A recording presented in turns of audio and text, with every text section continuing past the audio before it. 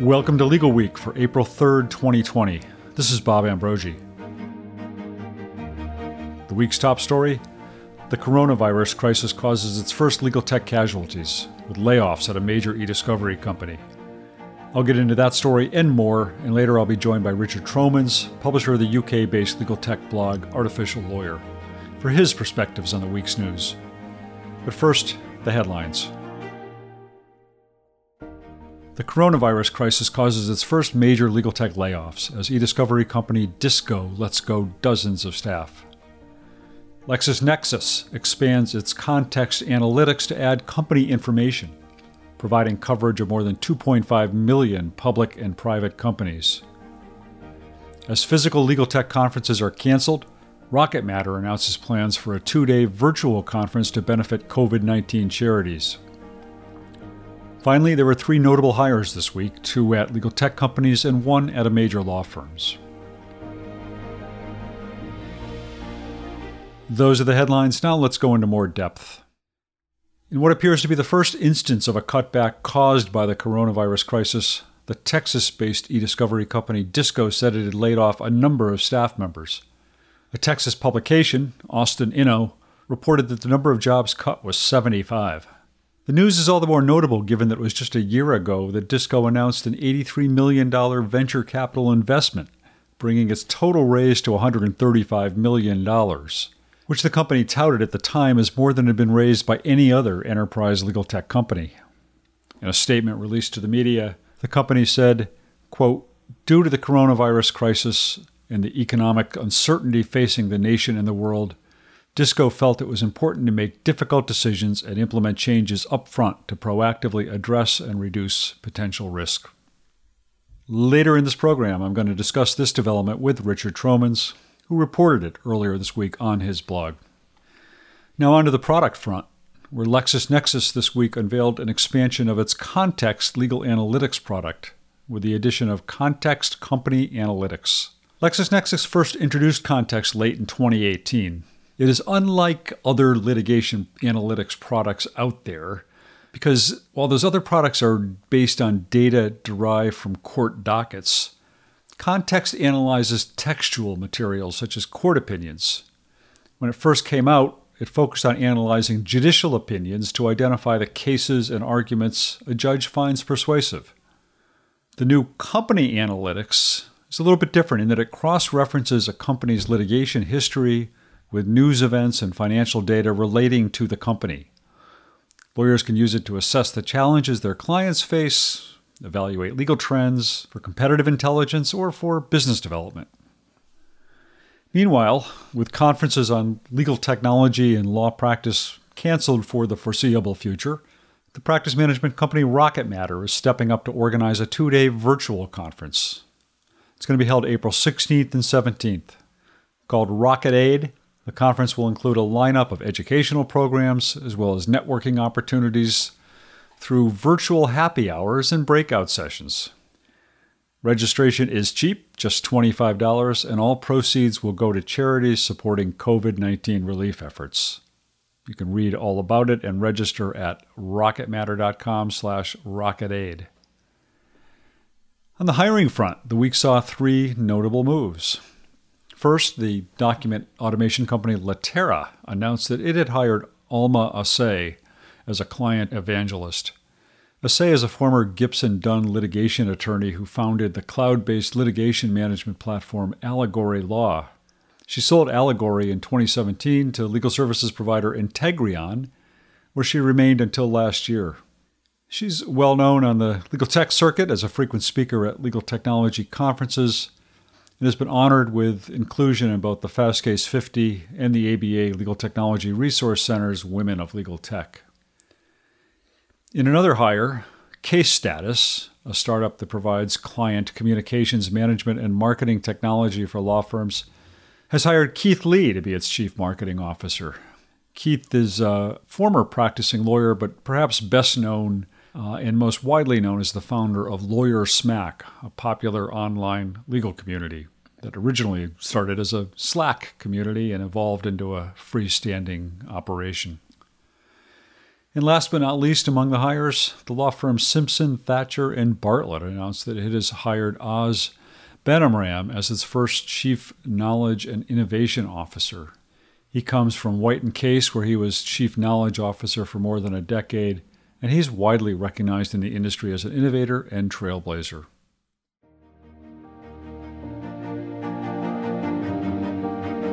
So that's the roundup of the headlines. Now let me turn to my guests for some perspective on the week's news.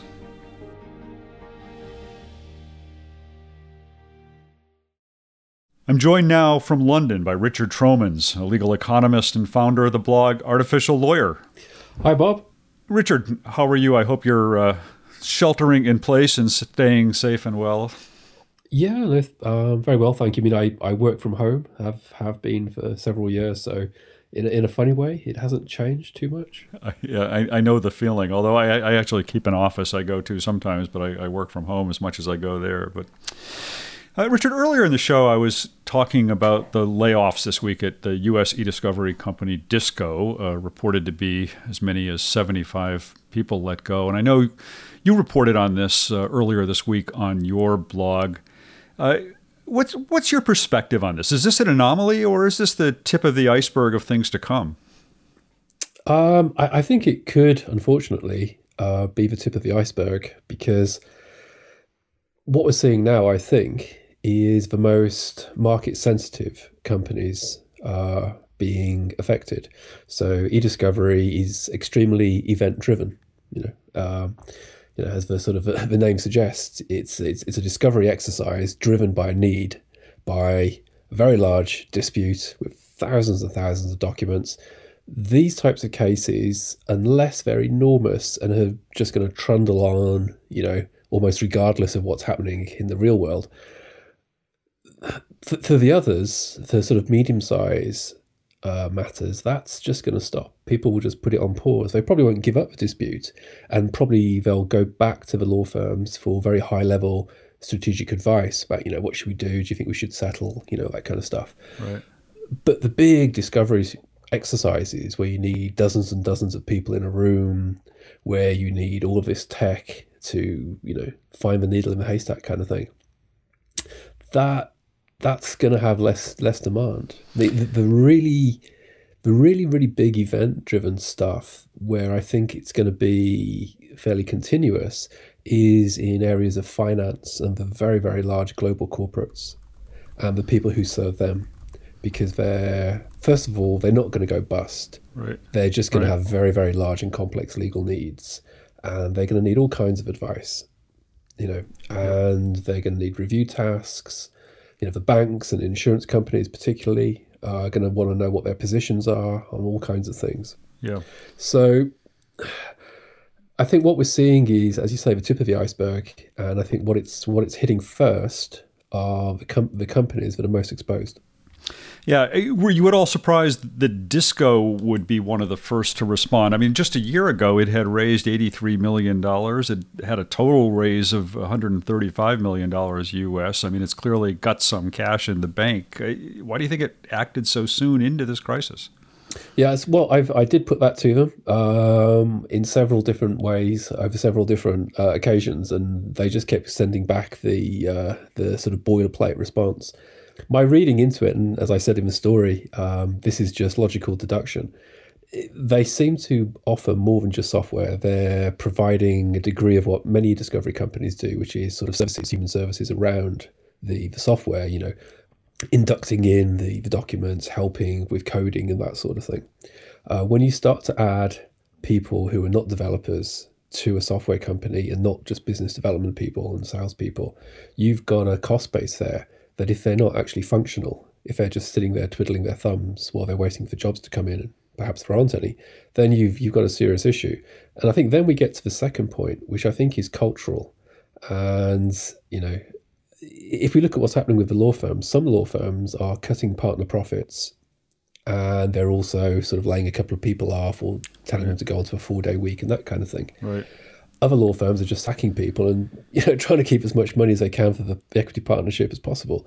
I think there's a degree of cultural aspect there.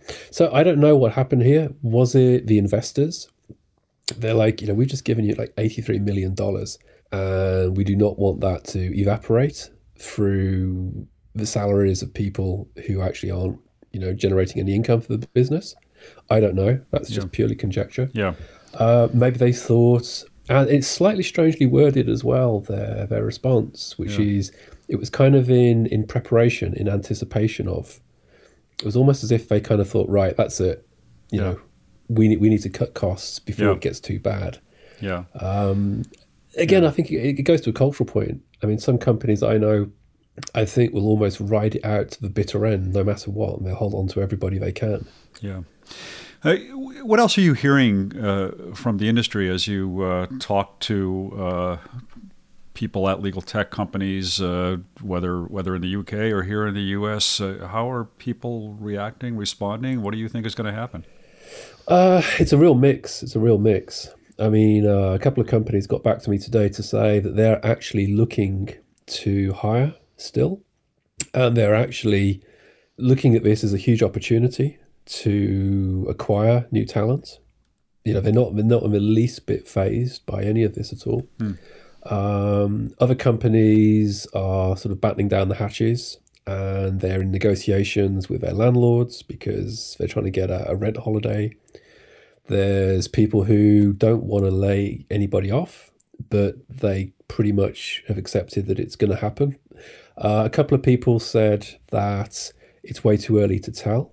Yeah. I mean, some of the companies that have got very, very long-term contractual license systems, if you're not a sort of pay-as-you-go revenue model, if you're the type of company that sells a piece of software, like, say, I don't know, a practice management system, and you sell it on a 5-year license, right, and you've got 100 of those licenses, and they're all constant and they're all ongoing, and you've banked all that cash, and your sales team is out trying to do, new sales, you might just think, well, frankly, we'll just carry on.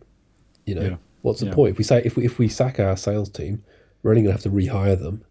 Money's in the bank. Let's just keep going. Yeah. Are those examples of companies? I mean, do you think that there are certain kinds of legal tech companies that are pandemic proof, I guess, to use a phrase? I mean, it's often said that law is a recession proof industry. I don't know whether that's entirely true, but are there certain types of legal tech companies, say practice management ones, that are more likely to, stand this out? I think the two groups, well, probably three groups, who will really survive well will be the ones I just mentioned, people who operate on a long-term license model.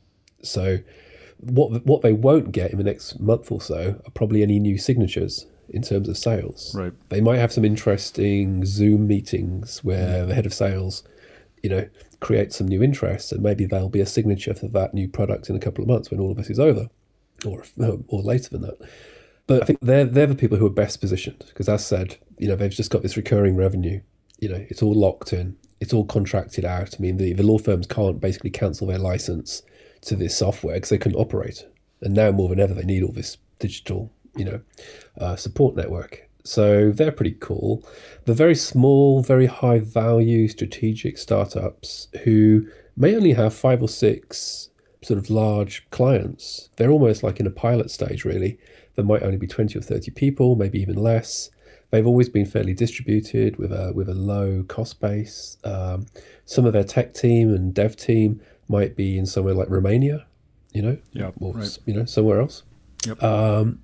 They've got a low cost base. They've only got a few clients, but those few clients are probably generating quite high revenue, and they just haven't got themselves into a position where they've got high debts. They don't have to sort of pay anybody back. They'll just trundle on. And I think a third group who will probably do well will be the ones who are very, very focused on high finance, the big banks, big insurance, really complex, economic issues. Rather like with the financial crisis of 2008, 2009, the businesses which were very, very much focused on helping the big banks did pretty well out of this. Yeah. Richard, another topic I was talking about earlier in the show was the cancellation of legal tech conferences left and right. Meanwhile, over here, a company called Rocket Rocket Matter rather, just announced they're going to do a virtual 2-day conference to raise money for COVID-19 related charities. I know you were planning your own conference in the United States for this June. Where are you on that right now? Yeah, well, we haven't officially announced the date that we'll be moving it to, but the conference will be going ahead, but at the end of this year, as you'd expect. We've got a fantastic group of speakers. We've got some great sponsors, and what we'll be doing, rather like a caravan, we'll be attaching it to a trailer, and we'll be taking it over to the end of the year, unhooking it and setting up shop again. So basically everything carries on as usual, but it'll be the end of this year, and we'll be announcing the exact date in a couple of days. Oh, good to know. Well, I look forward to that. Well, Richard Tromans, thank you very much for joining me on this Friday afternoon in London. Yeah, my pleasure. My pleasure. Thank you for having me.